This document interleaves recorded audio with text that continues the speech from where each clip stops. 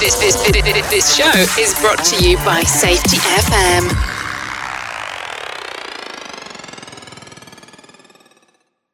What's up, peeps? Welcome back to Rebranding Safety. This week on Rebranding Safety podcast, she's back. Helen Heenan returns. Let's jump into the intro and I'll tell you some more about it. The problem in safety isn't deviation, it's complexity. Health and safety has gone mad. Health and safety is trying to unpick having gone mad in the past. There's no one solution and one problem. The problem is that we are looking for one solution. Does the structure of the team allow them to flourish? Feel safe enough to be uncomfortable. The environment defines our behaviours. People aren't the problem, they're the solution. Rebranding Safety, crushing the stereotype. Brought to you by Riskfluent. What's up, peeps? Welcome back to Rebranding Safety. Rebranding Safety is the YouTube channel and podcast doing exactly what it says on the tin. We're here to change the perception of safety. We do that right here on the podcast, and we do that over on YouTube as well. So if you're new here, hit that subscribe button and the bell and all those magical algorithm buttons as well. So today we are talking to Helen Heenan. The amazing, the lovely Helen Heenan returns. It's like a really good version of Batman Returns. Arguably one of the better Batman. But I don't want to get into that, even though I could do a separate podcast on the Batman films because I just love them. But anyway, before I get into our chat with Helen, just a quick word from our sponsors. Firstly, a little shout out from my own company, Project Militium. Project Militium is the mastermind community for safety professionals. Yesterday, as I record this on Sunday, we had our second ever quarterly wagon wheel. That's like a mastermind event that we run every quarter. We have a keynote, then we do workshops with that keynote speaker, and then we do something called a member's journey or a member's section. And this is where a member can come on, they present their story or the context to the challenge that they're going to ask for, and then they tell us a challenge, something that they want some support with. And yesterday we had an amazing one. Yesterday one of our members came on and talked about mental health and imposter syndrome within his career as a safety professional. And I would be underselling it if I told you that the conversation we had was just the most powerful thing I've ever experienced in my life. It was just phenomenal. And I've never experienced anything like that within any community, let alone a community of safety professionals. It was phenomenal. It was just unbelievable. It was emotional, it was raw, it was honest, it was open, and it was obviously such a psychologically safe environment that everyone started sharing their own personal stories, their own personal challenges and how they deal with it. And we all helped each other to improve our own mental health and deal with many things, but obviously imposter syndrome was one of the main things that we were talking about. So, well, that's it. I think, yeah. If you want to join, check it out, www.projectmilitium.com. Or if you want to try one of our community calls out, which run weekly on a Wednesday and a Friday, then hit me up or hit Colin Nottage up or email me at projectmilitium.com and we'll get you a free trial. You can just try it out before you buy it. Honestly, I know it feels like, I'm going to pay for a LinkedIn group and some community call and some Zoom calls. That may be what it sounds like. There's loads of other stuff like courses and resources, but ultimately those calls are phenomenal. And don't knock it till you try it. Trust me, it's just unbelievable. Now let's talk about our proper sponsor for Rebranding Safety YouTube channel and podcast, Paradigm Human Performance, but more specifically, their HSE subscription service. HSE subscription service is designed by human and organizational performance experts, which are Paradigm, but it's targeting that SME community, those businesses, those CEOs, those managing directors, those business owners that are just juggling all the balls, spinning all the plates, and probably at the same time. You are just so busy that sometimes safety, maybe you care about it and you care about your people. I think everybody does, but sometimes it's just, you think it's all right, but maybe you think I should check that out one day. Or maybe I should ask for some help or some support in case I do kind of slip and start to drift away from reality, which is life. This is the package for you. Paradigm Human Performance will help you nail down all those regulatory, legal and industry compliance get that sorted, but also help you put worker safety at the DNA to help you appreciate the workers' subject matter expertise of the job, of the risk in the day-to-day reality. Something that even some of the most successful companies struggle to do. So this really is a tick all the boxes package. It's not like a compliance system that you're going to have to declutter in a few years when you realize that you need to evolve to manage the human factors side of things and become a bit more systemic and so on. Or systematic, not systemic. You're not going to have to do that because it's already done. You're already dealing with HOP experts. I absolutely love what Paradigm are doing. They're all about just educating the world, working with some amazing clients and helping them be better. It aligns with everything I do. It aligns with rebranding safety. It aligns with me personally. It aligns with Project Millennium. It absolutely aligns with everything I do. And that's probably why Teresa's involved in pretty much everything I do, because I just get her. She's just an amazing person and she's built an amazing team of people around her as well. So if you're still not sure, you're still not sold on it, you can go to their website and join the Learning Organisation webinar as well. So you can get to meet the team, listen to their conversations, experience their subject matter expertise before you go and partner up with them. But if you listen to me, I think you should just partner up with them. If you need that support, if you're a small and medium-sized enterprise, you need that help, I really do think you should go and work with them. They're amazing people. Even if you're not an SME and it's not a HSE subscription service and you're like, actually, I could just do with some human organizational performance help, check them out. Honestly, they are phenomenal. So thank you very much to Paradigm for sponsoring Rebranding Safety, and thank you for taking a moment to listen to those adverts. I appreciate it. It helps us keep the quality going and improving as we grow and as we learn, as we buy new equipment, as we finally kind of cover the cost of some of the stuff. And so thank you very much for listening to that advert and all the adverts prior. I appreciate it. We're doing as much as we can, working with our partners to make sure that we can diversify the adverts and make them interesting so that it's not just like listening to the same old thing all the time. So bear with us. We'll hopefully kind of make it sound a bit more interesting going forward. And I'll start to use my imagination of ways to do it. Podcast a little bit harder. YouTube, there's things we can do there, but podcast, difficult. Anyway, without further ado, let's get into Helen Heenan then. I'm not going to talk about too much because you know Helen because you know Helen because you would have heard her in part 1. But in summary, in part 1, we spent a lot of time, probably about half the podcast, talking about Helen's really complex kind of challenges within the industry. And we talked about how it kind of ended for Flybe during COVID and what that meant for Helen. We also talked about being a woman in aviation and her kind of unique perception or opinion on it, which I thought was interesting. We delve a little bit into that in the reflection. And we've also got a mini-series coming up in the podcast imminently within the next few weeks, all focusing on diversity within our profession. So loads and loads and loads of episodes talking about diversity. But more to come on that later on. Today we get really into the depths of learning from human factors of CRM training and how Helen runs her training sessions.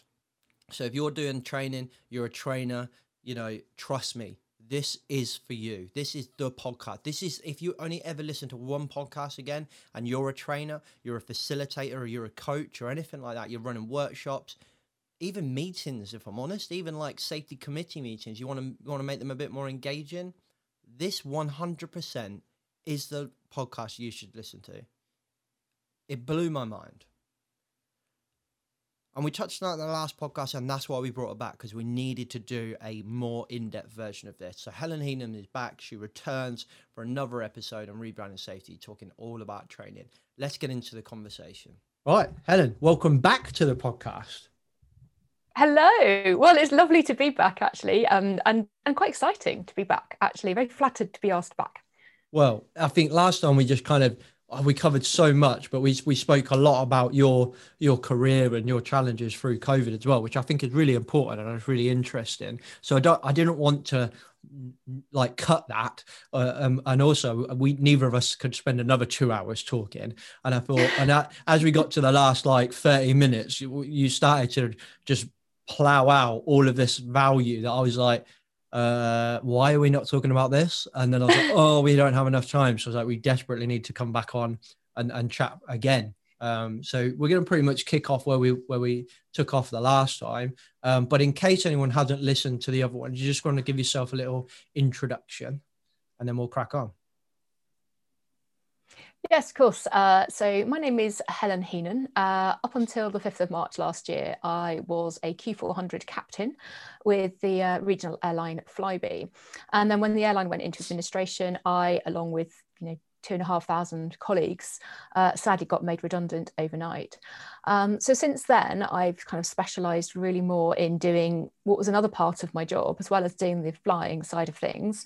I was also really passionate about training the human factors. And for 4 years, I was the head of the human factors training department for the aircrew, which involved, a lot of the writing of course materials, a lot of research into, sort of new methodologies, new ways of thinking, new concepts, new models, and then looking to apply that within the operational environment to then write and deliver, effective and relevant training programs for the aircrew. So I'm quite fortunate that that's actually quite a transferable skill, because a lot of the things that we taught were not aviation specific. They focus a lot on human factors and, human work. We applied it, of course, within our aviation environment, but of course they are cross industry. You can apply them in many areas. So since then, I now sit on the Human Factors Advisory Panel to the CAA, and I'm also a training course director with Cura Human Factors as well, looking at delivering the Train the Trainer courses. So we don't necessarily teach the materials, we don't teach the courses, although that is something that we can do, but the area that we focused on and what I was taken on for is actually the training of the trainers. So we teach people how to teach it. Rather than teach them the stuff, we teach them how to teach the stuff and how to teach it effectively as well within their particular organisations. Yeah. And I started a degree as well. Oh, have you? So okay. Because you didn't have much to do before. No, well, I had a bit of a midlife crisis, obviously after losing my job. So rather than buying like a speedboat or a motorbike or, a Porsche, I decided to invest my redundancy money into doing a degree. So I am currently probably about a third of the way through a master's degree in MSc through Coventry, which is in human factors in aviation, which I love it. I'm absolutely loving it. I really am. I looked at that one, actually. I've never worked in aviation. I have no intent to go into aviation, but I really want to do an MSc in human factors. And that there are a couple more now since I last looked. I know because I raised this in a WhatsApp group that I'm in, and a few guys were pointing me in another direction.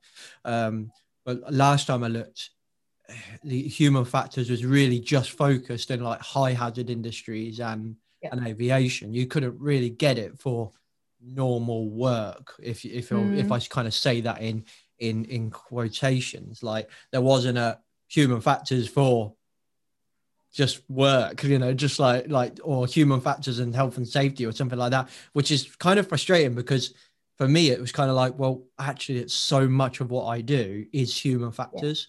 And I'm like, so why is it just this specialist thing, which was interesting. So but now they're starting to come out. They're starting to see, you're really starting to see the human factors kind of really start to kind of pregnate the safety education. Like I know there's the MSc, I think it's for University of Birmingham, but I could be wrong. The MSc for health and safety, like I say, it could be a different uni, but I think it's Birmingham.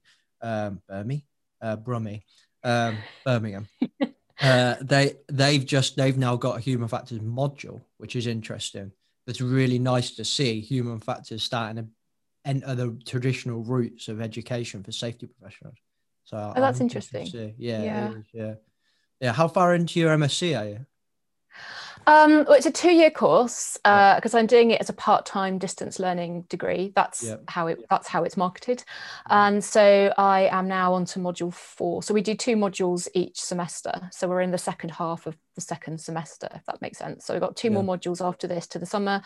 Then next year we have another 2 modules in the autumn term. And then the next 2 terms is spent doing our research project. And actually we're doing a thesis on on whatever it is that we want to research around human factors in aviation.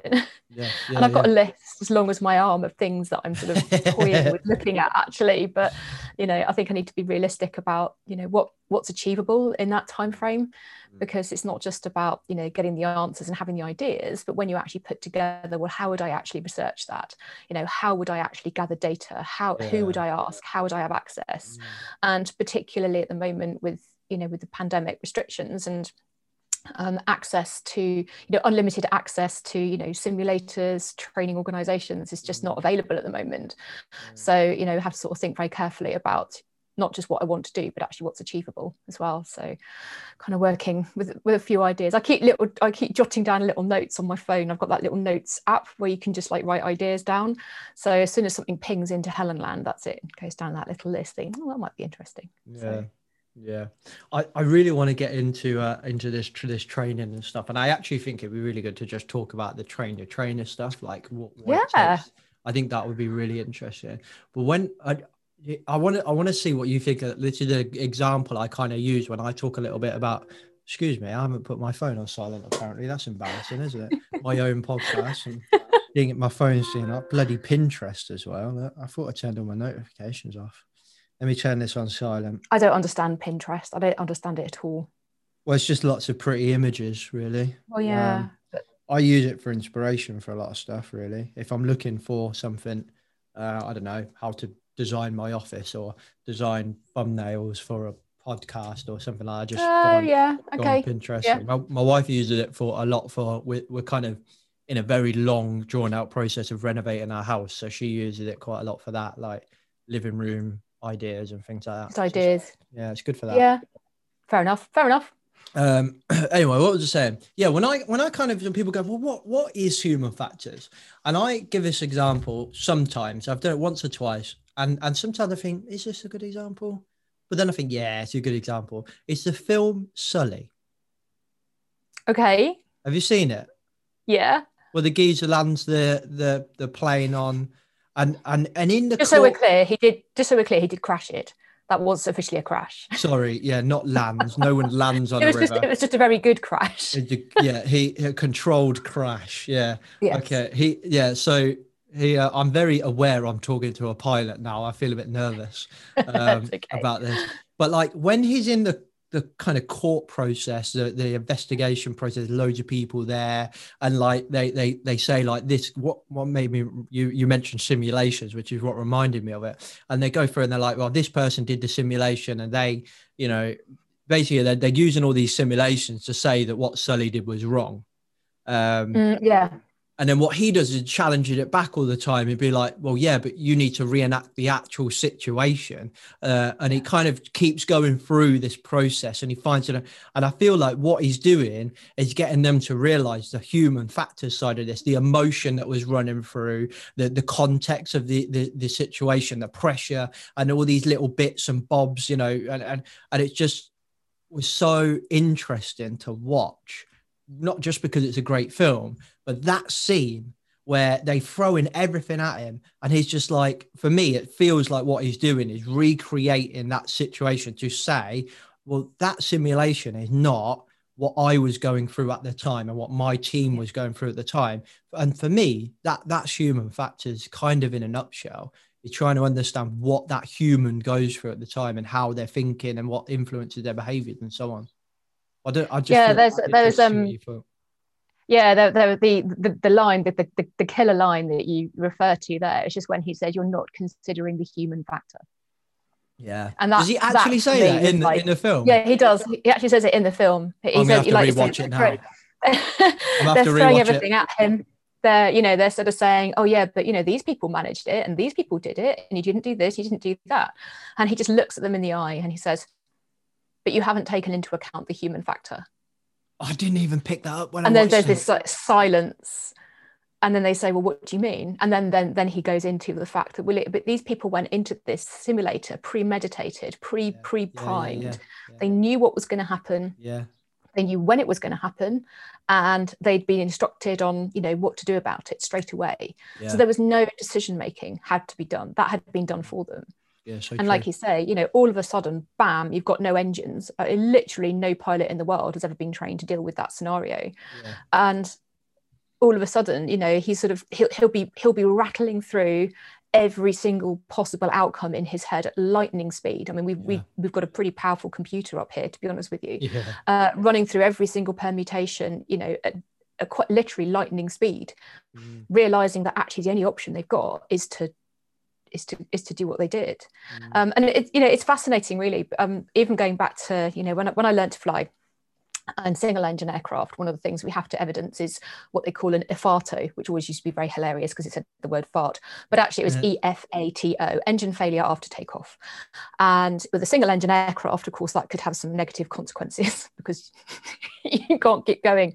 So the examiner, the instructors first, obviously, but then the examiner simulates an engine failure after takeoff where they just bring the throttle back and you basically have to say, right, okay, I'm going to land over there. And one of the things that is drummed into you from the very first time you discuss this concept is that you never turn back. You do not turn back to your airfield because you won't make it. Frankly, you haven't got the speed, you haven't got the height. The amount of speed, the amount of lift you lose in a turn is not enough to turn around and go back. So the fact that they were even suggesting, well, why didn't you try and return back to the field? Like, I'm not being funny, but 17-year-olds learn not to do that. So I know it's in that human factor, that decision-making process. And what's also quite interesting, what came out of that for me as a human factors nerd, I'm more than happy to call myself a nerd on this, is the realization, and we talk a little bit about this in our training as well, is that actually, every single day you go to work, you are experiencing situations for which you have not specifically been trained. Every single day. And you think, because every day really? is different in a way, isn't it? Yeah, absolutely. Now you go to the simulator, which is, I call the simulator the laboratory, really. If you look at it from a scientific perspective, when people are doing tests and they're looking at controls, it's a very controlled environment. So a simulator has to be considered like a laboratory, and it does its best to reenact, reality and the answers you can get from that. But it is a lab environment, it is very, very controlled, and you can do what you want in there. So what I found, what's quite interesting is that they train you in the sort of the general procedures, but actually, do you know what, as pilots, every single day, you say, okay, well, what was the last instrument approach you flew? Oh, well, I flew into Manchester yesterday. Oh, okay, right. And have you been trained to fly that approach? And you can see them thinking, well, yeah, obviously. But actually, have you been trained to fly that approach on that day, in that weather, with that air traffic controller, with that co-pilot at that weight, with that traffic around, with that configuration, with that speed control? Well, of course you haven't. The list could go on as well, couldn't it? Like your psychological state on that day, your co-pilot's like it literally that list could just go on forever. Yeah. Oh, it does. It's indefinite. And that happens almost every single minute of every single day that you are in an airliner, is that it will never be the same as the day before or the day after. And some of the scenario, yes, okay, we practice our normal and abnormal scenarios in the simulator, but in terms of what the scientists and the specialists call is ecological validity, how accurately does it really reflect the real world? Then actually you've got to consider it as a laboratory, and you have to acknowledge that in the real world there are so many other factors. It is a massively complex, dynamic environment that no two scenarios will ever be the same. And for Sully, to suddenly be put in that situation that he'd never experienced before, had never been discussed before, he probably sifted through, digging into his experience, digging into his long-term memory of, he could have run through maybe 15 or 20 possible scenarios, like that. And then realize that it's not going to work, it's not going to work, it's not going to work, it's not going to work, it's not going to work, it's not going to work, it's not going to work. Oh, that might work. Let's try that. And then so we have, they have this situation when we teach decision making. There's and often, and it's one of my personal bugbears, there's often an emphasis to, we teach decision making so that people make the best decision or the good decision. You think, well, how do you define a good decision? You're right. Yeah, carry on. I'm still playing with my camera. It's annoying me. God, sorry, that was rude of me. Carry on. That's okay. There's a lot of emphasis on decision making, about making, the best decision. And sometimes you have to accept that you just got to do what you can. And actually, sometimes, there's part of our naturalistic decision making processes called satisficing. So it's good enough. I do not have the capacity to run through any more scenarios. We're running out of time. This is going to have to be good enough. And then you run with it. And then if something significantly changes, that means it's not going to work, then yes, review your decision. But sometimes you just don't have time to do what is the optimum decision, the best decision. You've just got to do what you can and make the decision with the information. And that's a very, very common thing, actually. Particularly the more experienced pilots are, then the more options they've got that they know will be good enough. That will work, right? And it's a workload management thing, effectively. Why would you sit there deliberately and artificially increasing your workload by thinking of maybe a few other options just for the sake of it, when actually you're thinking, right, that'll do. Let's make that decision. That one's done. Okay, let's concentrate on the next thing. Which, in Sully's case, was they then started to get some power back on the aircraft by, starting the APU, the Little Auxiliary Power Unit. Then they were discussing, how they were going to, where they were actually going to aim for, who they had to tell, what they were going to do. But, in terms of decision making, one of my other favourite lines from that film was, I think they'd just gone either over, I can't remember if they went past the bridge or over the bridge, I can't remember. But I mean, fundamentally, they were, at about 300 feet above the Hudson. There were no more options at this point. And I love the way Sully just looked across at his first officer and said, "You got any other ideas? Is there anything else we could do?" And he was like, "No, I think I'm out." Just so calmly, like what? What other options do you have at this moment? It did really make me laugh. It's like, anything else you can think of? No, I'm out. It is such a good film, but like listening to you talk about it now, like I'm desperate to watch it again. Like I'm kind of gutted the Six Nations is on, because like I've got to watch that because I really want to watch this again. Oh, you must have been watching like that film, just geeking out the whole time. I can imagine you watching that. It's kind of like me watching a new Star Wars film or something, like just full on geeking out. Yeah, I mean, I have to say, what I liked about the film is that it was very accurately represented in terms of its technical side of things. Quite often, the minute you've got any kind of aeroplanes involved in a film, you can pick out all the what's the word I want? The lack of continuity. All the bullshit.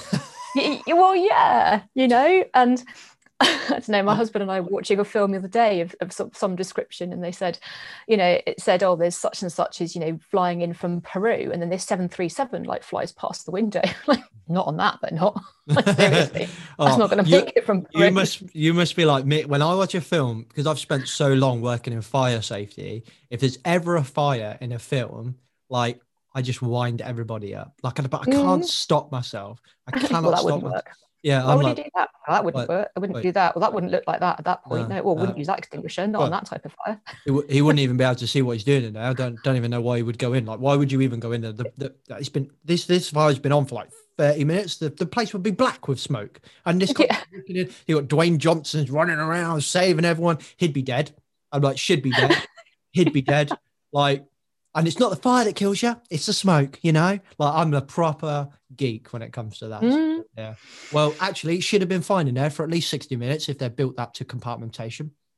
So, you could put her in there, call the fire service, everything would have been fine. End of film, and then it's factually correct. I'd imagine you as a pilot watching anything with watching snakes on a plane, you're just like, well, that wouldn't happen. Well, that wouldn't happen. Not that we ever would have a load of snakes on a plane, but anyway. But, my husband and I are both such nerds that you can even tell what aircraft it is sometimes from like the undercarriage assemblies. No way. Love That's not that. a euphemism, by the way. That is genuinely. Just so we're clear. But you'll have an Airbus will fly past, showing this plane, and then they'll sort of like have a close up of it coming into land. You think, well, that's a jumbo jet. When did an Airbus A321 suddenly get quad bogies underneath? You just think, surely surely somebody could have done the continuity check on this. You know, it's not rocket science, you know. But anyway, I'm sure that that's a plane. That's a plane. Looks like a plane. Done. Yeah. Like most normal people. Well, I'm sure that any professional, as soon as they, you know, watch anything on television that's, you know, other than the news, obviously, but, you know, in terms of films, documentaries, soaps that goes around their profession, I bet it must just drive them potty.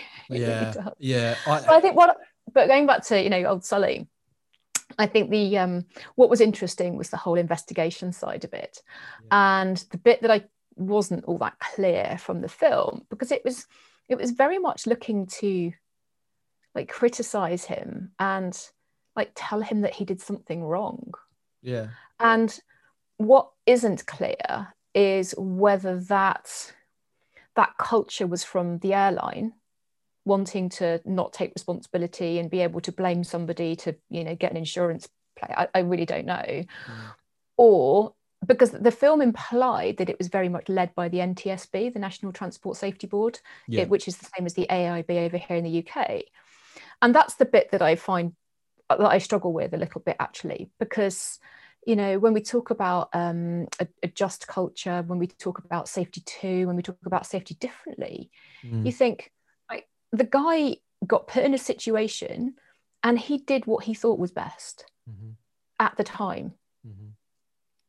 What more is there to say? Yeah, exactly. You know, how on earth can somebody try and say, well, you shouldn't have done this, you shouldn't have done that? I'm being funny, sweetheart, but, you know, okay, you can't use the plane again. We'll take that as read, fine, you know.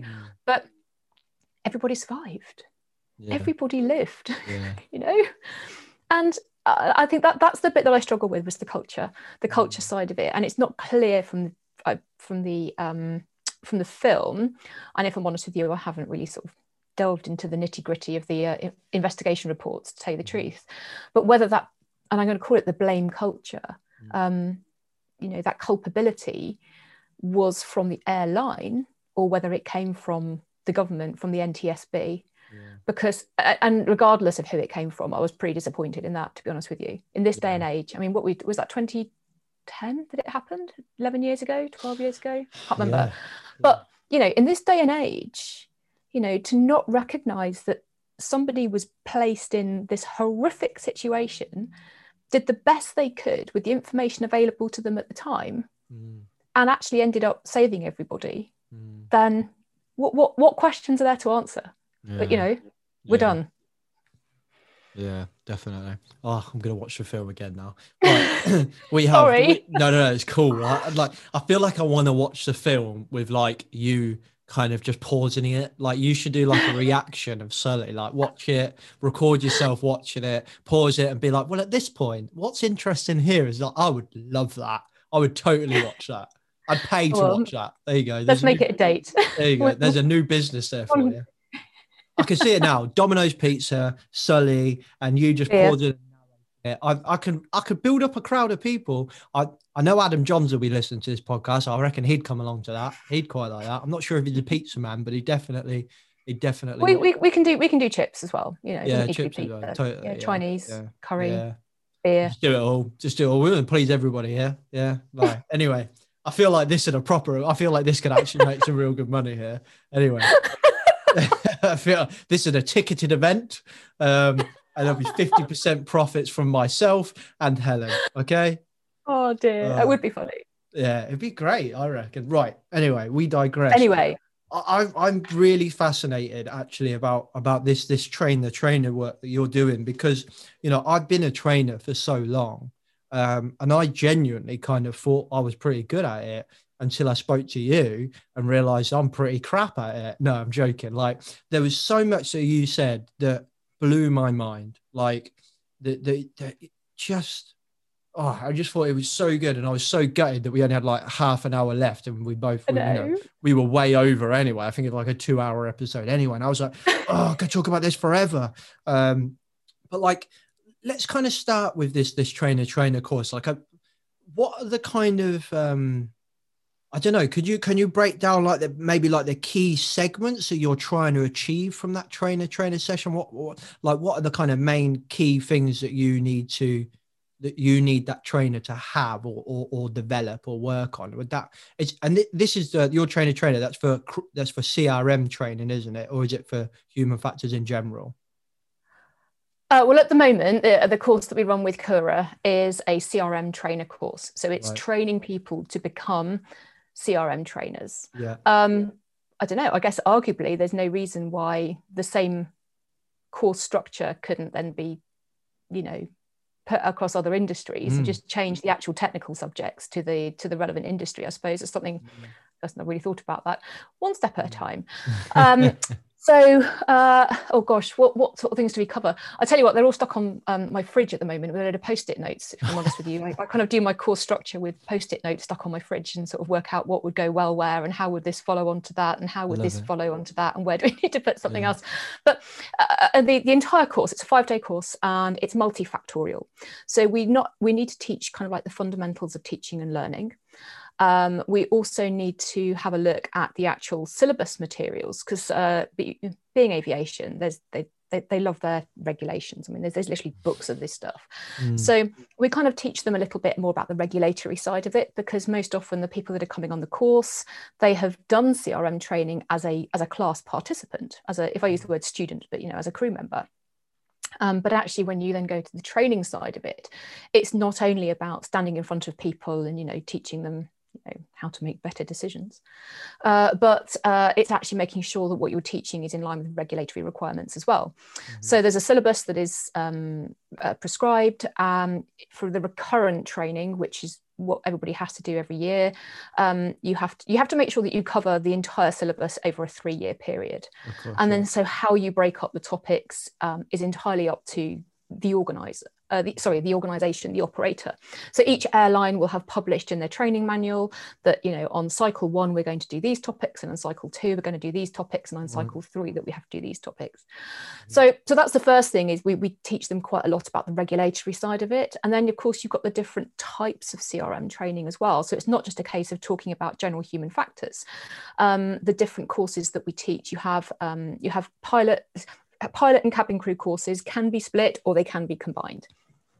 You have initials, so what we call initial operator. So when people are joining an airline for the very first time, as pilots, they have to do a 2-day initial operators course. As cabin crew, they do a 1-day course. You then do recurrent training, which, as I said, is just refresher training once a year that we cover the syllabus every 3 years. But of course, every single time, cycle 1 comes along, things have changed, things have moved on. And this is where the difference is, I think, within human factors training from, say, technical training, because I flew the Dash 8 for just over 20 years. Okay. And when I did my technical ground school 20 years ago, we learnt, for example, I don't know, how the prop reduction gearbox worked and what it did and all that kind of thing. 20 years later, it still does the same. It hasn't actually changed. We haven't got a new one. It doesn't do different things. Doesn't work in a different way. The standby hydraulic pump for the number 1 hydraulic system still works the same as it did 20 years ago. So it doesn't evolve. There may be a few elements of additional sort of like avionics that may get put on, but just like you have a new piece of software for your computer. But the fundamental basics of how does this aeroplane actually work is the same in 2002 as it is in 2021. Whereas with human factors, because a lot of it is about, new research, new understanding, everything evolves. So every single time, so every 3 years when module cycle 1 comes along, you can't just regurgitate what you did 3 years ago and present it in a slightly different way, because it might not be right anymore. There might be new thinking, there might be a change of mindset. And, if we look at this whole concept of safety culture, you look how that's changed. It's been through 2 or 3 generations of safety culture over the last, say, 12 years. The same with, if we look at error management and understanding, threats and errors, we've been through 4 generations of threat and error management in the last 10 years. It keeps changing. The philosophies keep changing. We identify that humans make errors. Right. Well, I'll tell you what we'll do is we'll teach them why people make mistakes. And then if people know why they might make a mistake, maybe they won't make a mistake anymore. And then, of course, that didn't work. So we thought, maybe we'll have to try something else now.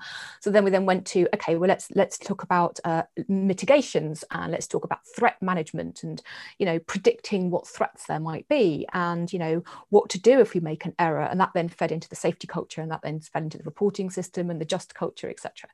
And now we've moved on again, you know, and actually, do you know what? We're now looking at this concept that at the point you recognize that you've made a mistake or something's not going quite to plan, do you know what? Who cares how it happened? Nobody cares at this point. What we focus on is now fixing it. So what competencies do we need to fix it? If we've made an error of judgment, or we've just done something incorrectly, or if, you know, air traffic control have screwed us over and we end up too high, too fast. Do you know what? Nobody cares how it happened. Nobody cares why it happened.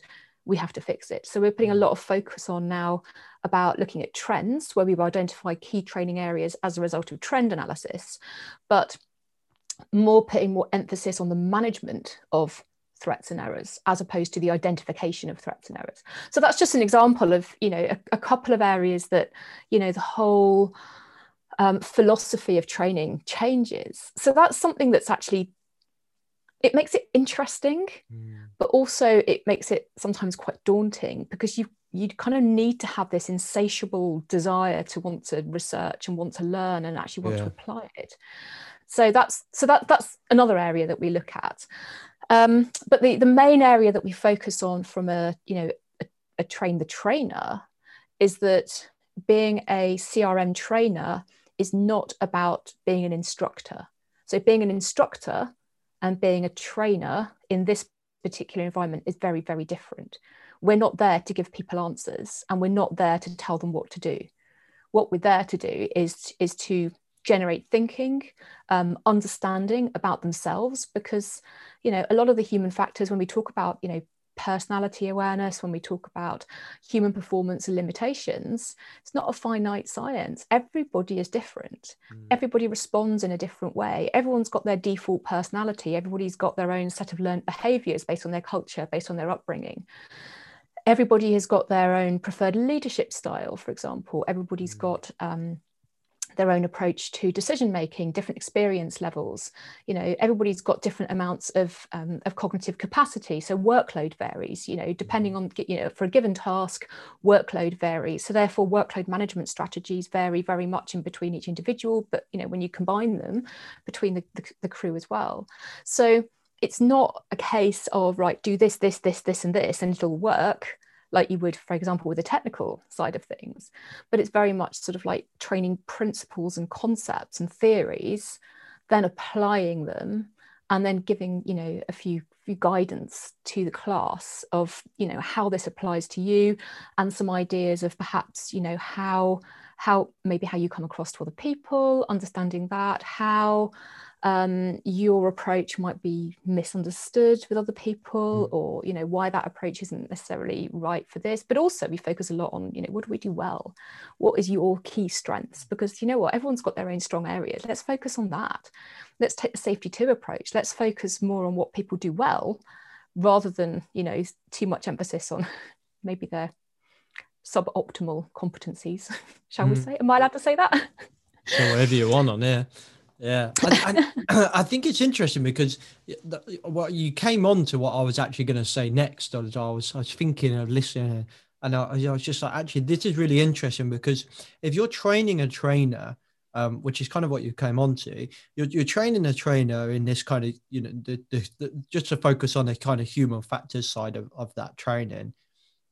Kind of have to teach them human factors from 2 different perspectives, like the human factors of what they're actually training, like how to deliver CRM training. So therefore the human factors of the pilot, the crew, and so on and so forth, and the CRM module of human factors, but also the human factors of them and the people they're training in that room at that time, which is what you kind of came on to. And I would probably really want to focus on that second bit. Like, that is fascinating. And I think that could really benefit so many people that are listening to this, like in safety, because we are kind of static in the way we train, especially in safety. I think we're so static. You know, PowerPoint presentation, and some people are like, I don't do PowerPoint. Oh, I don't do PowerPoint. Don't mention it. And you know what, I've done PowerPoints, and sometimes I have used PowerPoints, and there is a way and a time to use them, but I'm not going to get into a whole conversation about PowerPoints. But don't get me started. Trust me, that's another whole episode. But no, I do agree. PowerPoint has a place. Yeah. I use it for images and for videos. Actually, it's very good at hosting videos because you don't have to worry about formats and links and programs and stuff. And it's very useful for embedding photographs as well. So it handles those very well. But other than that, we're done. No more. Please. Yeah. And that is what you kind of said there is kind of where I was coming to. The point that you said earlier in a difference between an instructor and your kind of CRM trainer, to me sounded like, I used to kind of call this, right, what are we trying to achieve here? Are we trying to train someone on a technical thing that they come away with? Are we instructing them, or are we trying to facilitate a conversation to come up together with an outcome? Like, what are we trying to do here? And sometimes you need to be an instructor type kind of trainer, and that's fine, and it works, whatever. It's not personally my style, but whatever. And it works. And sometimes I will do that. Like, it could be, so for example, the last bit of training I ever delivered was fire safety, and we delivered that as a partnership between myself and the gentleman from the fire service, who was essentially an engineer, and he took a very instructor type stance. He did also tell some stories from his career, which were very enlightening and very, very interesting.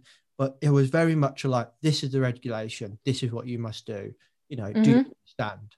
And that worked. And then I kind of made it a bit more funny, because that's just what I do. I like to make jokes and make things funny.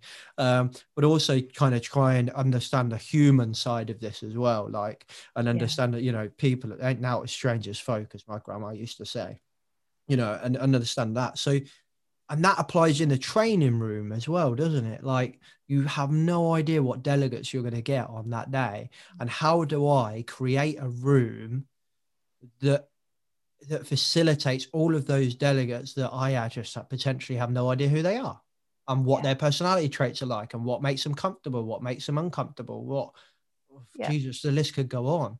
How do you explore that with your kind of delegates that are training to be trainers? Well, first of all, very much lead by example.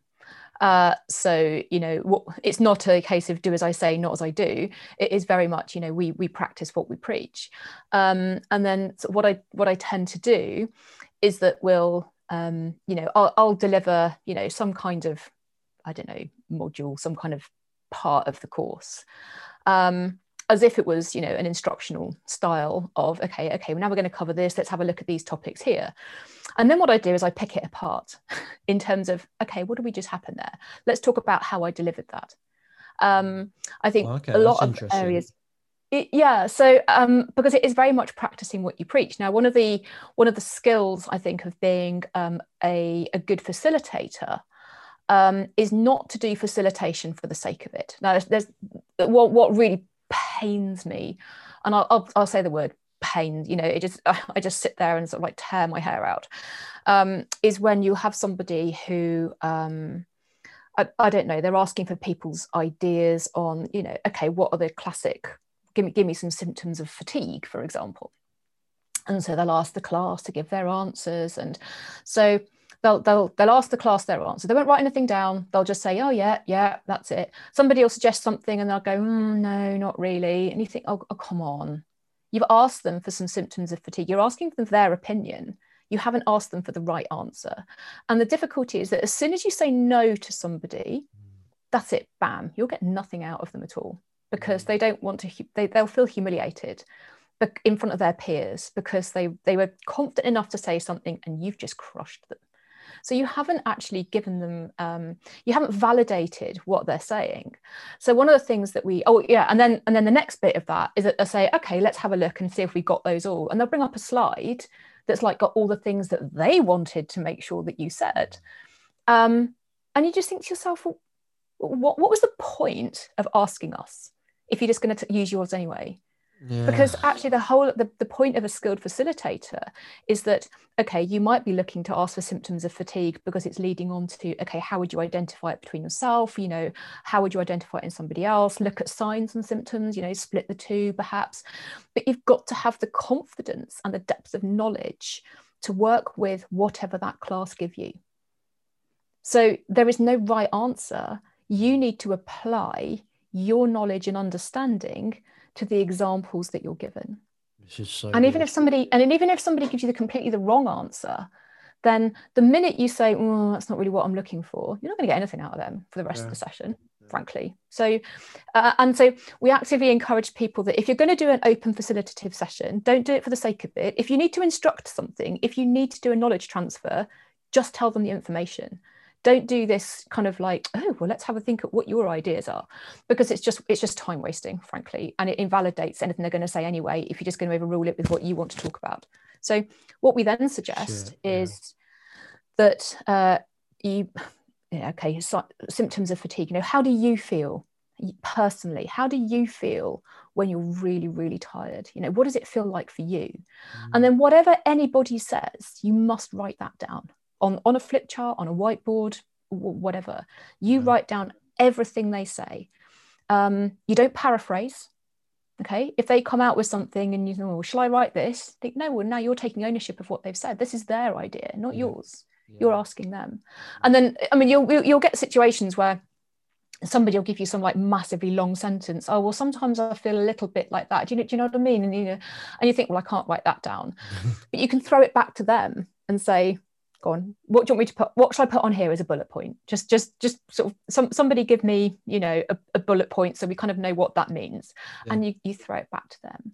And then straight away, you'll have them all, you know, coming at you. Then you can have quite a laugh with it as well, actually, because you can then, so there might be some clown in the class that will just, you know, come out with something hilarious. You know, somebody might just say, you know, oh, I always feel, I don't know, sexually frustrated or something, you know, and have I been in one of your courses? You know, because they're trying to be the clown, they're trying to kind of like show you up, you know, because they kind of, and the trick then is that you don't bat an eyelid. Just keep writing, just write it down as if it's the most normal thing in the world. And then as soon as they realize that, oh, well, she's just actually written that down. Well, you just told me that.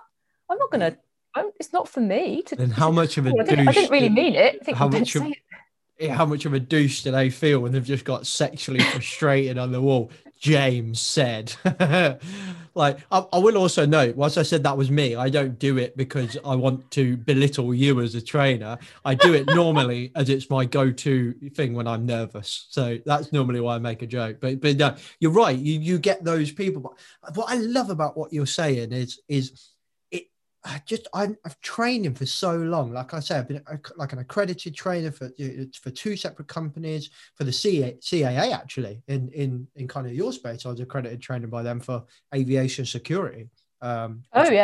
Which was cool. We used to get like play with C4 and stuff like that. Really, you get to go like handle guns and stuff, don't you? If I remember rightly. So cool. Yeah, honestly, if you ever get opportunity, especially if you're like a proper typical boy and you love, like, you know, blowing stuff up, or, you know, girls like that stuff as well, but I mean stereotypically you're a boy and you like that stuff, and it's a great day. It's a great day to get that training. Like, you just go to like this police quarry thing where they blow shit up and they're shooting stuff, and it's just like cool. I might investigate this further. This sounds awesome. So cool. So we were we as a warehouse, we distributed so much abroad over air that it didn't make sense. It wasn't cost effective for us to have every pallet scanned. So we became approved kind of aviation secure unit, basically. So we and with dangerous goods training as well. Did you do that as well? Yeah. Like Yeah, and we had like, you know, really strict like sign in and sign out. We had like high security areas with gates and stuff like that, and only approved people could go in there and so on and so forth. But to have that, we had to have like initial aviation security induction training and then aviation security handling training as well. So me and this other lady had to become like approved trainers, which is basically when people go, what's that? And I was like, well, basically it's terrorism awareness. It's basically telling people how terrorists will target your products and sneak them onto a plane. So I need to train people to do that stuff. And now I think back on, before even talking to you, I would have done that training so different. But now talking to you, like, just, I can see like the things you're talking about. I can see I've done it and I was trained to do like, be like that.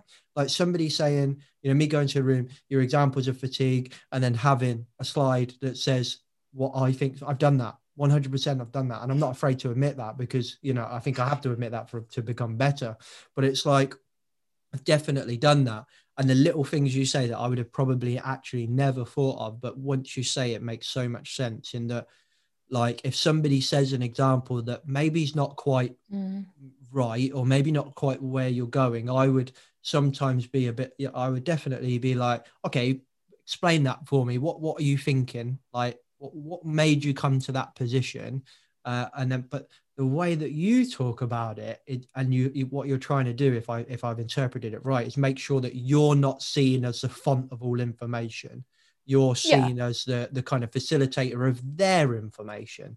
And it's all about making their experiences part of the learning process.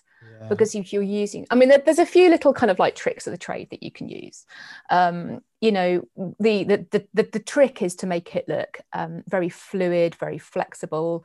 But you know, when you ask an open question, you know, I've done a training called the psychology behind, you know, stabilized and unstable approaches. So, you know, when you get basically screwed over by ATC and you end up high and fast, and then your approach can end up starting to get what we call unstable, because you know you're not at the right height, the right speed, the right configuration at the right time, and therefore you know it can have consequences.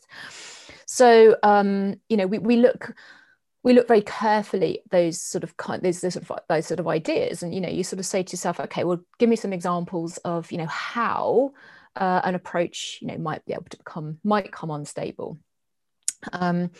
Another example is that we were doing a training course recently on effective communication, which just sounds dull, I know, but actually the point of the training course, believe it or not, was to highlight that sometimes we don't have that communication. You know, we talk about that communication loop, you know, when you've got the feedback and the active listening and all those lovely things that we tick off and say, yes, that's very important.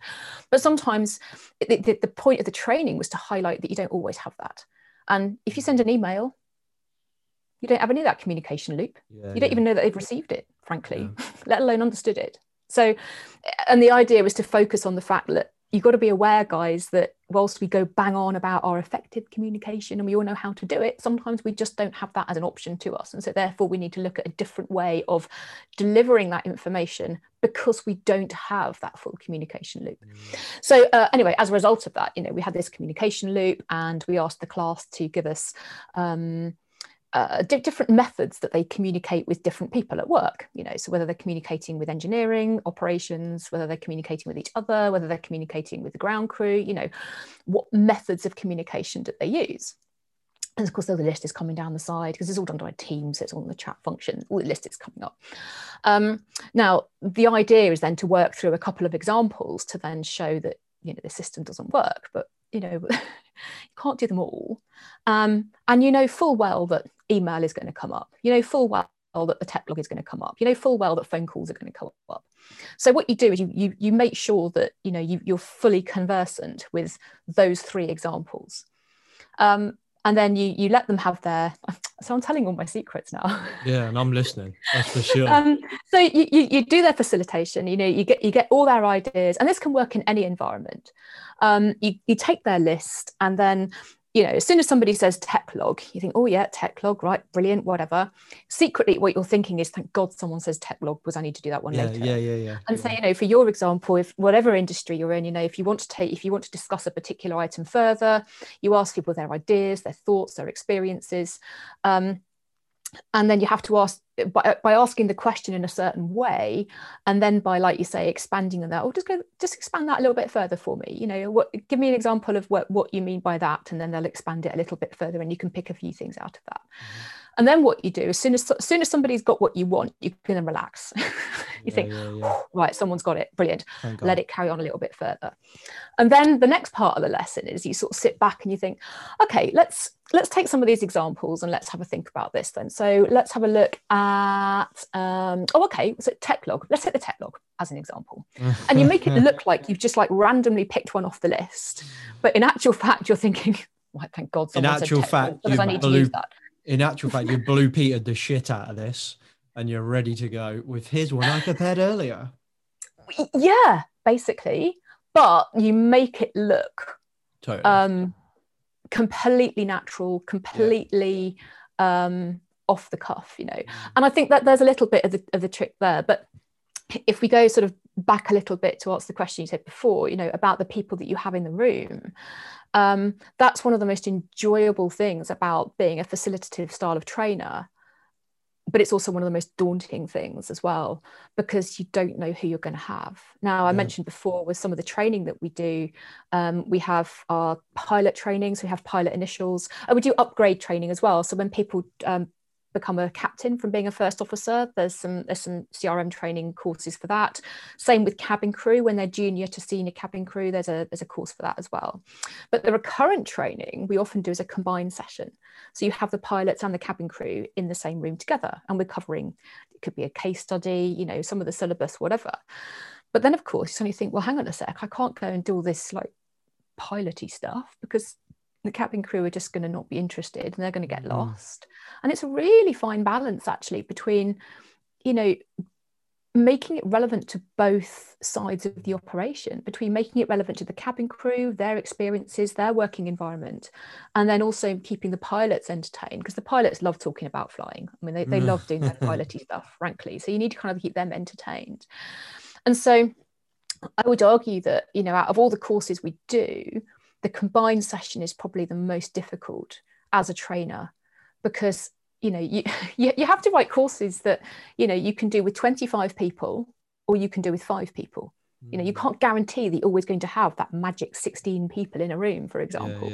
You might only have 5 people one day. They might all be cabin crew. You might have 3 people one day. They might all be pilots. You might have 26 people one day. They could be a half split of pilots and cabin crew. And then, you know, with my previous operator, we had different fleets as well. So I had jet pilots and Dash 8 pilots. I had cabin crew that were type rated on both, on the basis that had both fleets. Some cabin crew were only Dash 8, some people were only jet, you know. So you've got all this mix. You can't just sort of like go off and like, okay, let's have a look at a case study about an E-jet, you know, because then the Dash people are thinking, oh God, jets, you know, whatever. Equally, you focus it on the Dash and bloody Dash like this. And so, you know, you've got to really balance it, and being able to get that engagement and being able to get people in that class to not only feel valued, validated, making it relevant to them as individuals, not just as their job role, but to them as a person, whilst actually delivering some effective training, I would say is probably one of the hardest gigs that there is.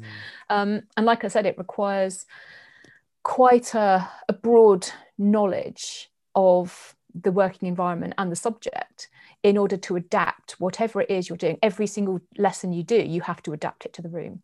Yeah, which I love. I think it's great fun, but other people can find it a bit daunting. So we do a lot of training on that as well. We focus quite a lot on, okay, so how could you write this? How could you write that?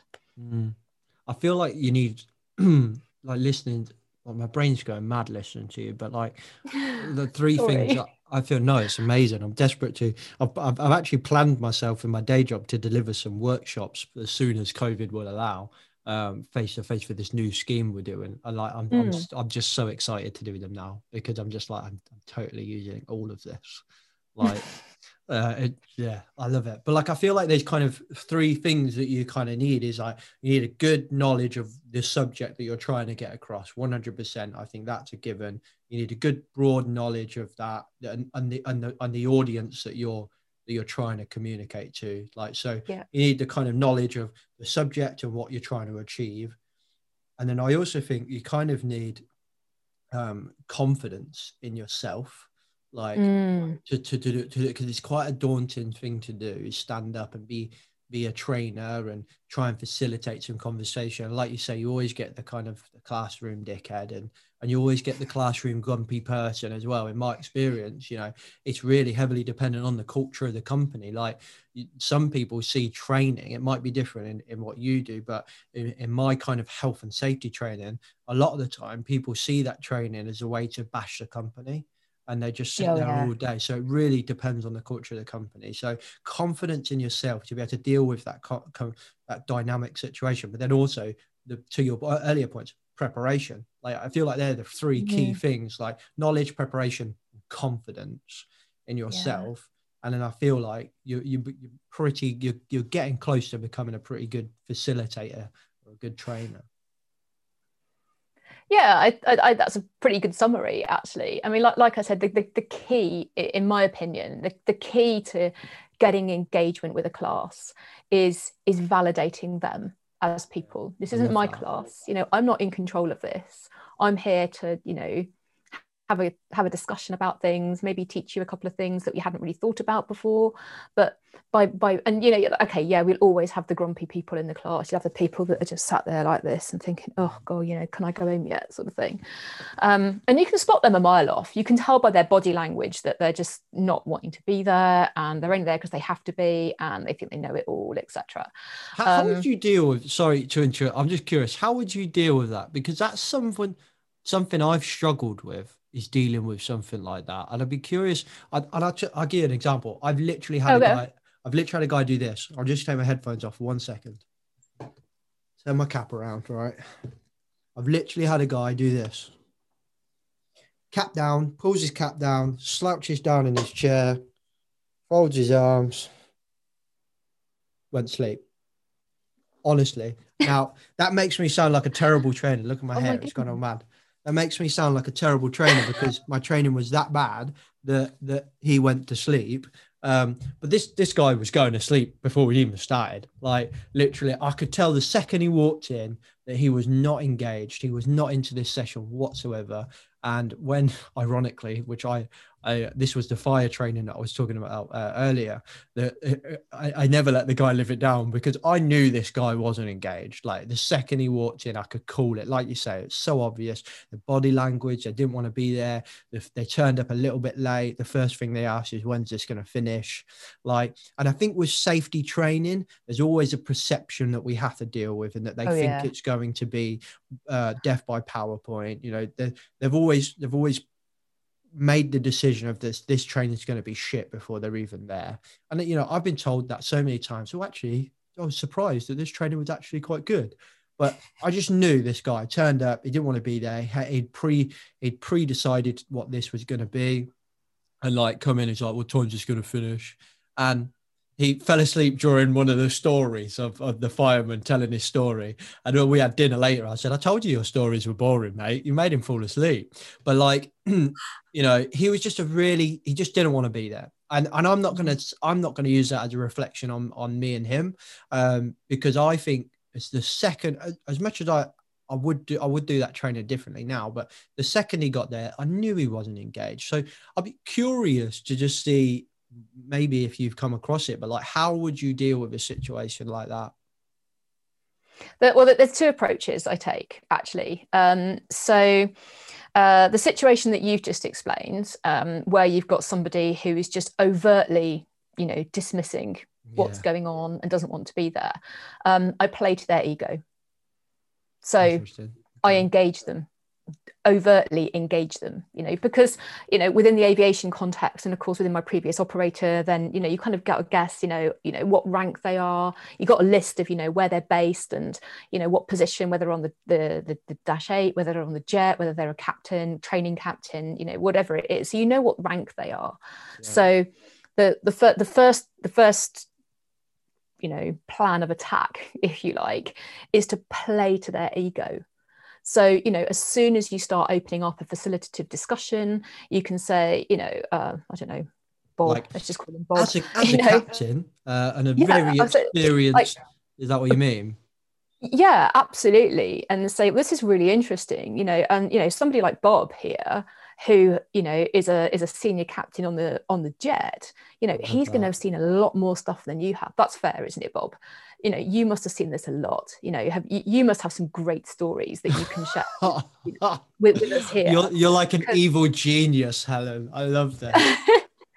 Well, particularly you talk about like winter operations or something, you know, and you said, come on, you've been in the company for, you know, 8 years. You must have some story. You must have some stuff that you've seen that, you know, just would just make everybody's eyes wide.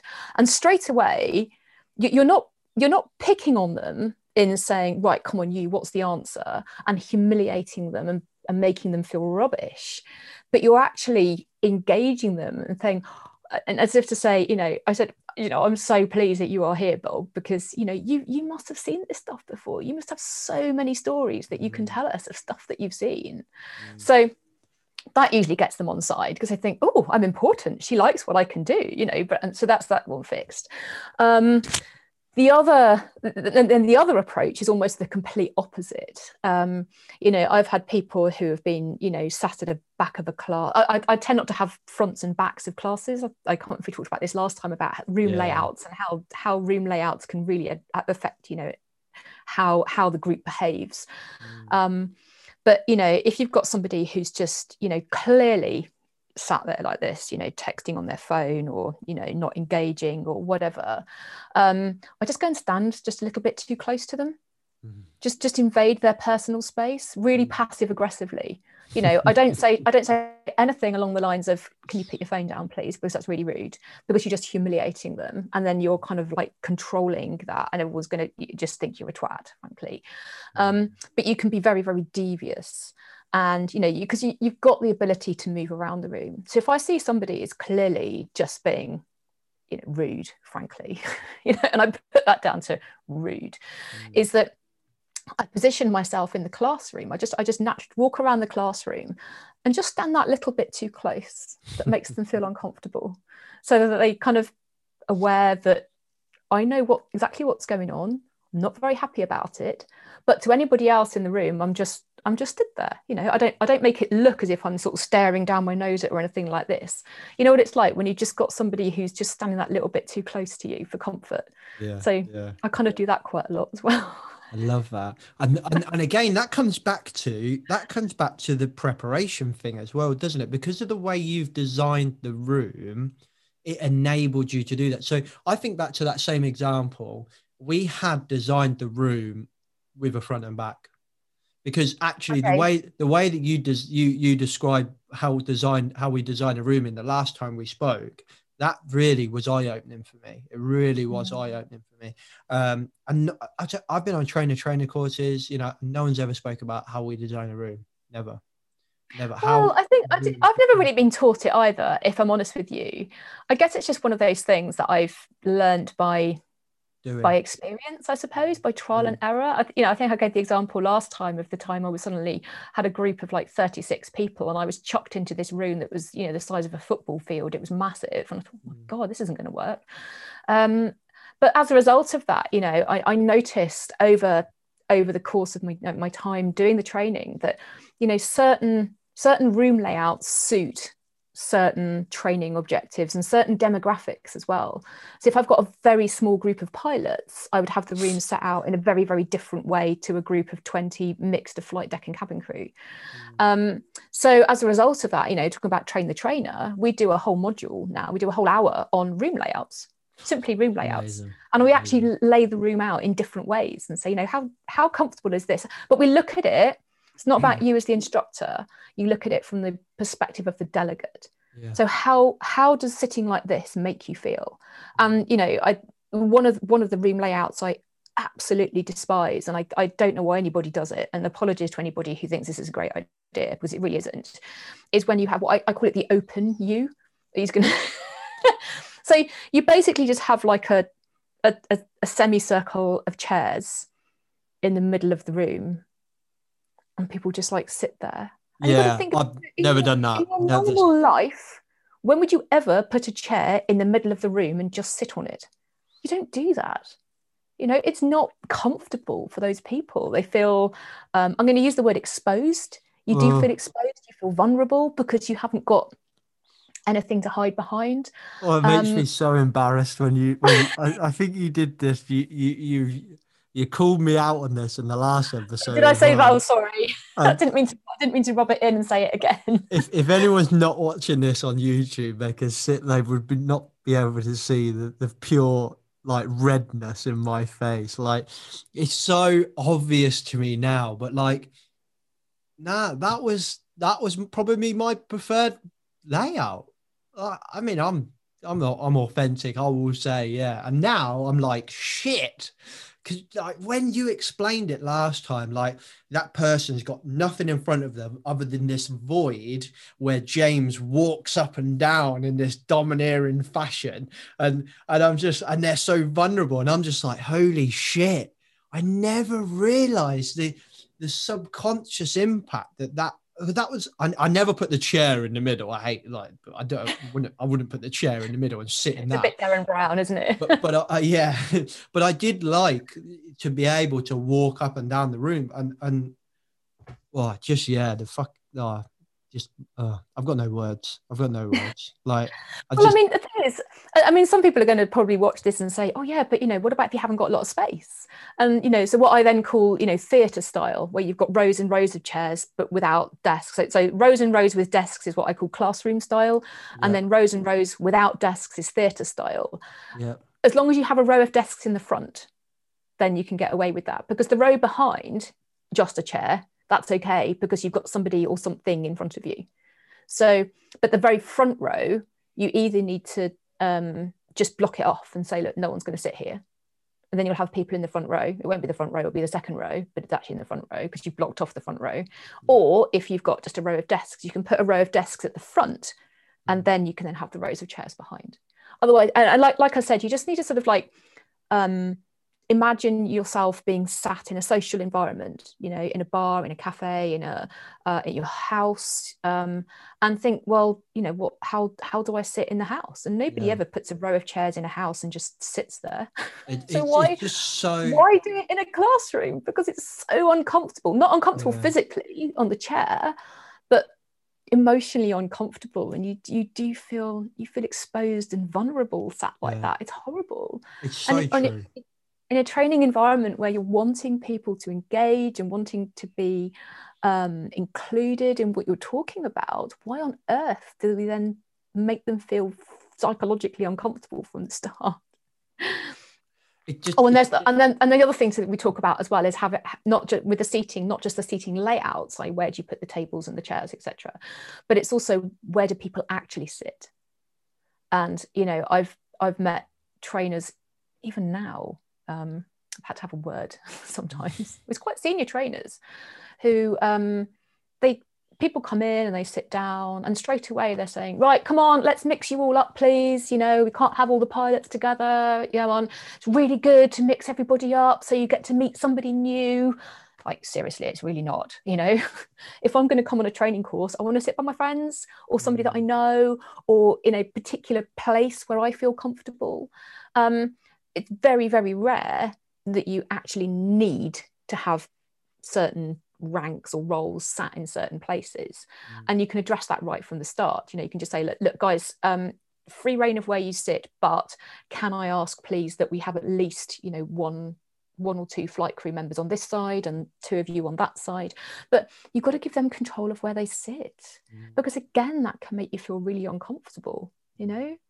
It's the whole wedding anxiety. When you go to a wedding and like you're all separated up and sitting next to other people. That's so true. I never thought of it like that. But that's off all my anxieties. That's such a good example. That's such a good example. And I've never thought of it like that. But that's so true. Like, yeah. Like when you're having to sit with people that you don't ever really know. And I think if you've got any wits about you probably try and sit people next to it. But we've planned the wedding and we planned our wedding, and that was we were very much aware of that. We chose not to have a head table. We chose not to have a head table. We just had loads of round tables in quite a thin room, but we had loads of round tables, which we've worked really hard to put people on tables with who they knew. And actually, me and Sherry, we didn't sit together. Sherry sat on one table and I sat on another table. Oh my goodness. Yeah, we didn't sit together. And it's really funny. You see in our wedding video, like we walk into this dinner room and then I just go, and then go see you later. Then we just got married. I'm like, see ya. And she goes to sit on one table and I sit on the other. And that was partly because we wanted our friends to enjoy ourselves, we wanted our friends to relax, and we wanted to be with our friends just as much as we wanted to be with our family and with each other. And that we were going to spend the rest of our lives together. So why don't we, we might as well just have the next couple of hours apart. But also because there were a couple of people that we were like, actually, they only know Sherry or they only know me, but we really want them to come. So it actually makes sense to put them on that table, but I'll sit at that table. And Sherry, you can go sit at that table and they can sit with you, to make them feel comfortable. But I would have never attached that to training. But when you use that example, it's so true. And sometimes, you get, we've had it, and I know our friends, I'm cautious of saying this because I know my friend does listen to my podcast. And I'm going to, if he can remember his wedding, he'll probably think he's talking about my wedding. But, I've been a best man and had to sit at the head table, leaving my wife kind of a table without me. And then the person she was with, his wife was the maid of honor, so she was at the head table as well. So it was and they knew each other anyway, but still a quite awkward situation. And I felt sorry for them having to try and plan that, but that was in our head. We were going through and we were just like, let's just get rid of the head table. We don't like the idea of a head table anyway. But anyway, we spent way too long talking about my wedding, but when I start to compare that to training, it's so true. There are lessons to be learnt there. And it's so much about, if you want the class to engage and you want them to participate and feel comfortable, then you've got to allow them to feel comfortable. And if that means letting them sit where they want to sit, because some people will be happier nearer the front, some people will be happy if they can sort of sit sideways using their left hand, their right hand, somebody will want to sit next to their mate because they haven't seen them for a long time. Fine. Do you know what? You sit where makes you feel comfortable because, I kind of need you on side, really. Yeah, so because what are we trying to achieve here is their engagement. And for their engagement, we need them to be comfortable. And it just makes sense now. Everything you're saying makes sense. But that is not how I think safety people are trained to train. I think if you're trained to train, that's not how, because all of those tactics that you talk about, which now just make so much sense that they are stupid. Like let's mix people up. Let's get you uncomfortable. And it's like, hang on a minute. What we've said there is just exactly what we don't want. We want them to be. The first thing I've done is just pissed you off, frankly. Yeah. Is there a time? Is there a time where you might want them to be uncomfortable and you might want to mix them up or not? First, the former, no. The latter, yes. We did a combined session about 2 or 3 years ago, I think it was, and we were looking at a case study, and I wanted them in groups as close as possible to be what I called constituted crews, so a mix of flight deck and cabin crew. So the only stipulations is as they walked in, I put a little note on the whiteboard and say, please can we make sure we have at least one pilot and at least one cabin crew member on each table. Yeah. And there was like 3 tables of 6 or 8 seats, however one it was. So that was my only stipulation. So as long as there was at least one pilot and one cabin crew member on each table, then the rest of the table didn't really matter, because then it tended to naturally sort itself out, to be honest with you. If I only had 2 pilots on the course and I had 3 tables, then obviously we couldn't achieve that. But, we do what we can. So we have, pilot on each table. But then they didn't have to sit there kind of feeling awkward, because all the exercises that we had, all the discussion items. So it was basically looking through a case study, and I read it kind of like a bit like a story. I think we talked about this last time, actually. Yeah. When I actually read the story. Yeah, this blew my mind. It was quite amusing. So you took your daughter, did you steal a book off your daughter or something, if I remember right? Yeah, nursery rhyme, nursery story, my first nursery stories, and I had my notes in the book. Yeah. And then every time a word was written in blue with a star, I had to press my clicker, because then it brought up the relevant picture behind my head, which related to the story at the time. So it looked very natural, but it was actually very, very prescriptive. But then then every now and again, we would then stop the story and say, well, hang on a sec. in your tables, let's imagine that you are this crew, okay? You're the cabin crew, you're the pilots, you know, what would you do? What would you actually do given this particular scenario? So we kind of got them to discuss the scenario and, you know, what they might do in that particular situation, but as a constituted crew. So therefore, that's why I needed, you know, to have pilots and cabin crew on each table so that they could then act as if they were a crew, which made it more kind of realistic to what they would be like, you know, around. But it's not really an uncomfortable situation for them, because every morning, every afternoon before they flight, you know, we have tables in our crew. We had, like say last year, we had tables in literally rooms when everybody would sit around, you know, a table having a briefing. So it felt like it was just a pre-flight briefing, you know, discussing a scenario. So it wasn't an abnormal scenario.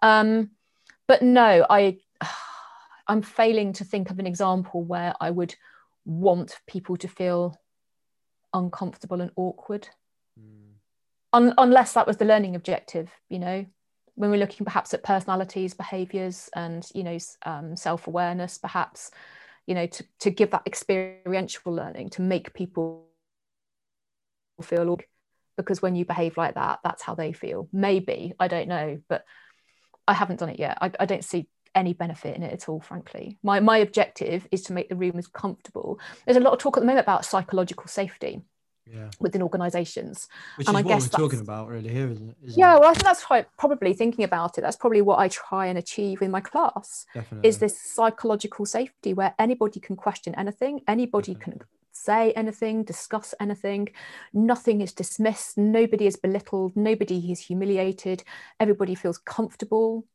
physically comfortable, but also psychologically comfortable as well, because everything that they do is endorsed and, you know, and validated, I suppose.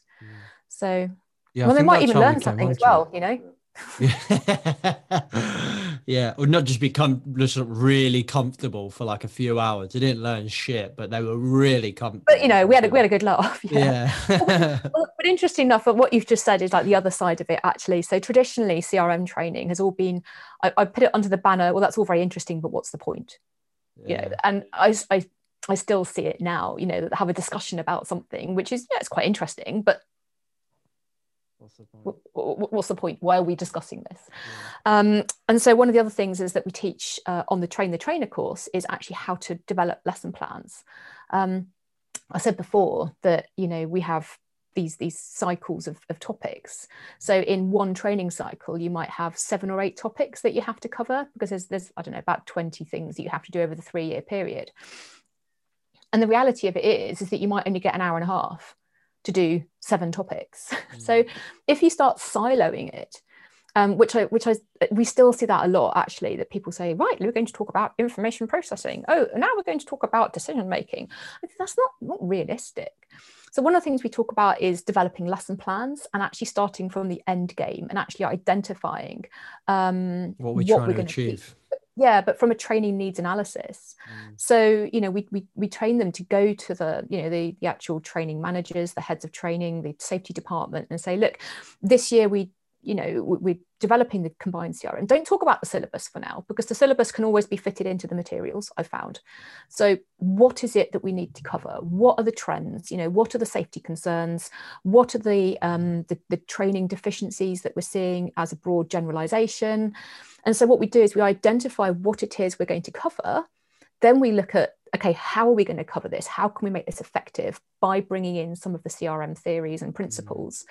And then at the end of it, we then sort of go through and say, well, actually, we've covered all that.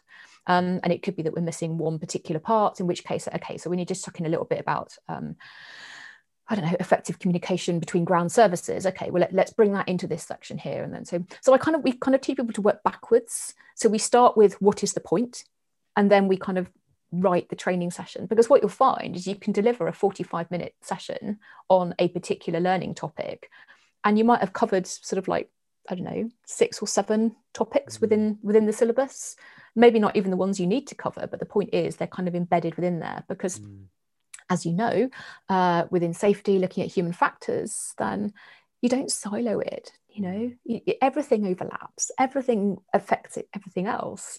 So actually it's worth highlighting that within the training as well, and actually saying, look, we're not going to silo it. We're going to talk today about the psychology of stable and unstable approaches, because that's come up as an identified training need as a result of a particular spate of particular reports that have come from a particular airfield. So let's have a talk about that. Let's have a talk about what's going on here, and give you another tool, another skills to recognize it, understand that it's not your fault, but let's focus on fixing it. And so you kind of develop it that way as well. So it's not only about teaching it, but it's also about sort of the background research as well. And we do that all in 5 days. That's just phenomenal. Like, I think there's so much that we as a profession for more general safety training, or even any training, can take away from that. Like 100%, like all of those things we said, but even if it was just that last thing that we're talking about, like, I think so many times if we actually ask ourselves, like really critically ask ourselves, what are we trying to achieve from this training? And do we think we'll deliver it from this training session I've designed? And I think a great example would be manual handling training. I don't know if you've ever been on a manual handling training course, right? But it's always in a room, lifting boxes off the floor, onto the table, off the table, back onto the floor. And sometimes we might mix it up by putting something that moves in there, so that, when you pick it up, you're like, oh, the center of gravity moves. Like, ooh. Like, yeah, that would really entertain my 6-month-old for about 30 seconds and then should be bored of it because it's stupid and it's shit. But if you actually ask them, what are we trying to achieve here? We're trying to achieve people lifting better. Get out of that boardroom and go on a shop floor and then just facilitate some real life learning on the spot, right? Who works in this area? Well, you work in this area. Cool. Let's just run us through what work looks like, please. And let's do that. Like, what kind of manual handling do you do here? What do we think about? And if you want to do some of the technical, to your point, like knowledge transfers of how the back works and stuff like that, then we can do that in the classroom if we need to. Yeah. What we could also facilitate it in the moment as well on the workplace. So, and I just think if we critically ask ourselves, what are we trying to achieve from this session? I think 9 times out of 10, we'd end up getting our butt off the chairs and just going into the workplace and actually looking at stuff. But we have this preconception of what training should look like. I think the training should be a knowledge transfer from PowerPoint to person. And it's just like, oh God. So there's definitely so much we can take away from that you said. And that's just one thing that, I kind of picked up off that last bit. It's just mind blowing.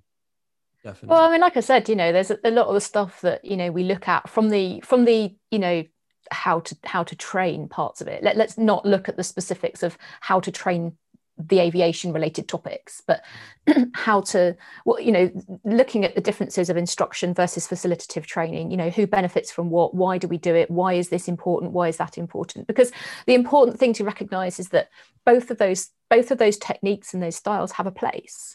They both have their little niche. It's not that you must always, it's like leadership styles. There is no one leadership style that suits every single environment. You have to make that assessment based on the scenario that you're faced with.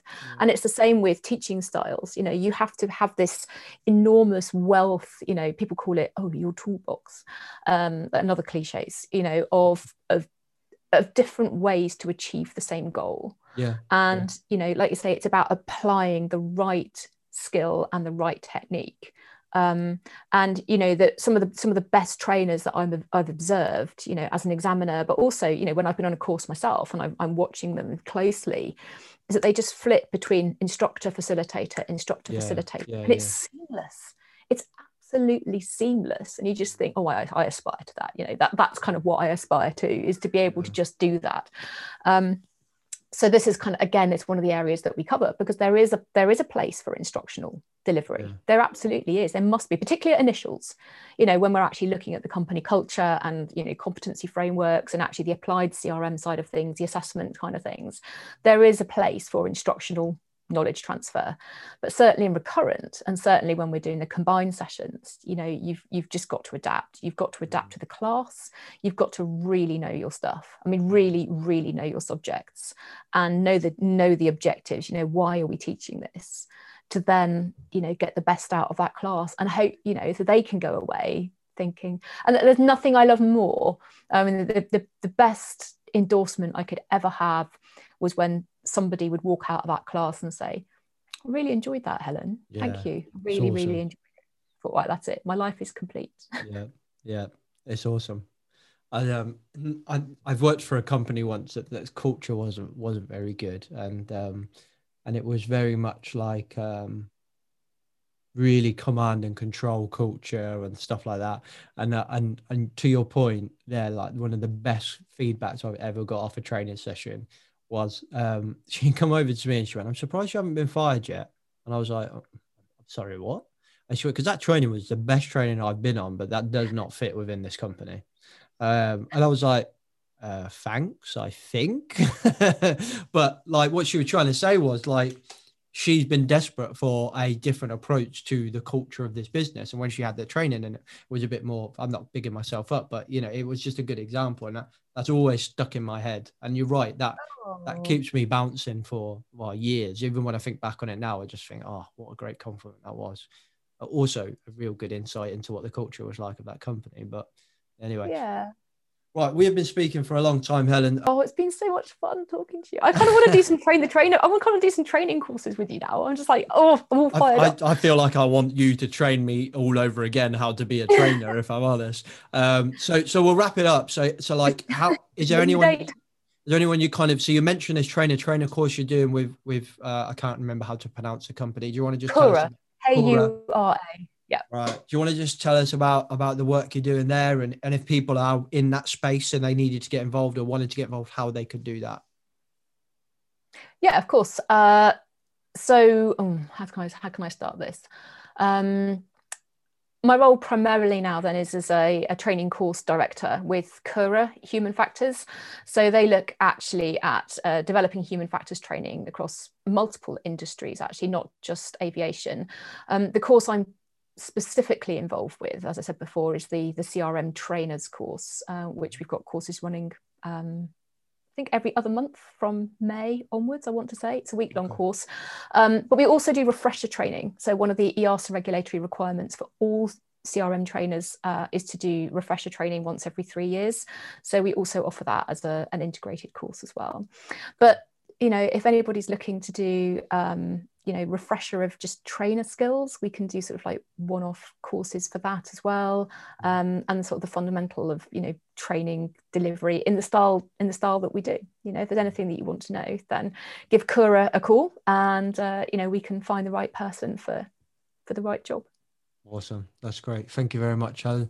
Thank you very much for your time. You're blowing my mind as per usual. I think we'll definitely have to get you back on. You're amazing. Honestly. Oh, thank you so much. Honestly, I was so flattered, and I just feel sorry for all the people I've done training to literally done training to, compared to how you do training. Like, I feel like I've just spoken to people over the years. I just feel sorry for all of those people, because my training will be so much different now, and hopefully so much better. So thank you very much for that. Okay, peeps, hope you enjoyed that conversation with Helen. She's such a lovely lady, and I thank her very much for coming back on the podcast. I love the chat. Don't forget to check in a couple of days, where I'll be going through some of my notes and reflecting on this conversation with Helen. So that'll be out in the next few days. Next Monday will be just an episode from me, where I'm going to pick out something that may be happening on LinkedIn lately that's been very popular, and just have an initial thought about it. I'm doing a lot of work in the behind the scenes to do a bit more around that. So there'll just be a little chat coming next Monday, and then the following Monday we've got the kickoff episode of our new quarterly co-host, which is Rob Fisher. If those of you that know Rob Fisher, he does the Essential Leadership Cycle work. He's a human organizational performance guy based over in America, but he does things slightly differently, which is really interesting. And this this quarterly co-host 3 episodes is really fascinating, because it's going to be essentially a step-by-step journey through his model. You know, you're going to get real insight into working with him and how he kind of manages stuff. It really is a kind of how-to manual of that next evolution in kind of a better culture, a safer business, a more effective business. So make sure you check that out. Not next Monday. Next Monday's just me waffling on. The following Monday will be me and Rob Fisher just going in depth into step 1 with his style of implementation, I suppose, and how to evolve into the next level. Don't forget to check out Paradigm Human Performance. Their learning organization webinar is phenomenal, so go check that out. But if you're a small and medium-sized enterprise and you feel like you need a bit more support on safety, then please check out Paradigm Human Performance's HSC subscription service. I have every bit of faith in Paradigm, and I love what they're doing. I wouldn't be telling you about them. I wouldn't be partnering with them if I didn't agree with what they do. Go check them out, please. They are so good, and they will help you out. And even if you don't work with them, just check out that webinar, because it is a gold mine of information. And finally, if you're a safety professional, you're a operational professional that manages safety or risk, or you're even a risk professional, then Project Millennium is the mastermind community for you. We are focused on having valuable conversations within our community to help us all grow. We run that in our weekly community calls, our brand new philosophy call that we run every month, where we do some real in-depth conversations around things like what is safe? What even is safe? Hosted by an expert, I suppose. He would hate that I call him that, but he's an expert compared to me. A hobbyist, maybe. Let's call him that. A hobbyist philosopher within safety. A guy that's doing so much work. His name is Simon Cassin. Runs a company called Ouch Training. He's a safety professional. He's got an amazing background, but has recently, over the last few years within his education, took on kind of philosophy and realised that actually, we significantly lack philosophy within the safety profession. So we've been talking to him how we can help him get his message out there, and he's going to facilitate a monthly philosophy call for the Project Millennium members, exclusive. I am not aware of any philosophical conversations going on around safety other than at Project Millennium. So if there's one reason you should join, that's probably it. But actually, our community calls are phenomenal. Our wagon wheel yesterday just made my heart melt. It was just so raw and powerful and emotional. It was just amazing. And we've got our book club that we run every month as well. And then there's loads of resources for our community. And the conversation we have in our LinkedIn group, some of the most rich, in-depth conversations I've seen. We're collaborating on loads of stuff. We're helping each other build our management systems, our culture, our behaviors and work, absolutely everything. So go check out Project Millennium, or DM me, or DM Colin Nottage, the other co-founder, or email me and Colin at me@projectmillennium.com. All the details in the description below, but if you let us know, we can get you on a free of charge call. Try it out first. Thanks for listening to this conversation with Helen. I'll catch you in a couple of days while I reflect, and I'll catch you next Monday when I'm talking about, well, anything really, but I think you know what I'm going to be talking about. Catch you later, peeps. Safe. The views and opinions expressed in this podcast are those of the host and its guest and do not necessarily reflect the position of the companies. Examples of analysis discussed within this podcast are examples only based on limited and dated open source information and should not be utilised in real life as the only solution available. Assumptions made within this analysis are not reflective of the position of the companies. No part of this podcast may be reproduced, stored or transmitted in any form or by any means, mechanical, electronic or otherwise, without prior written permission from James Macpherson.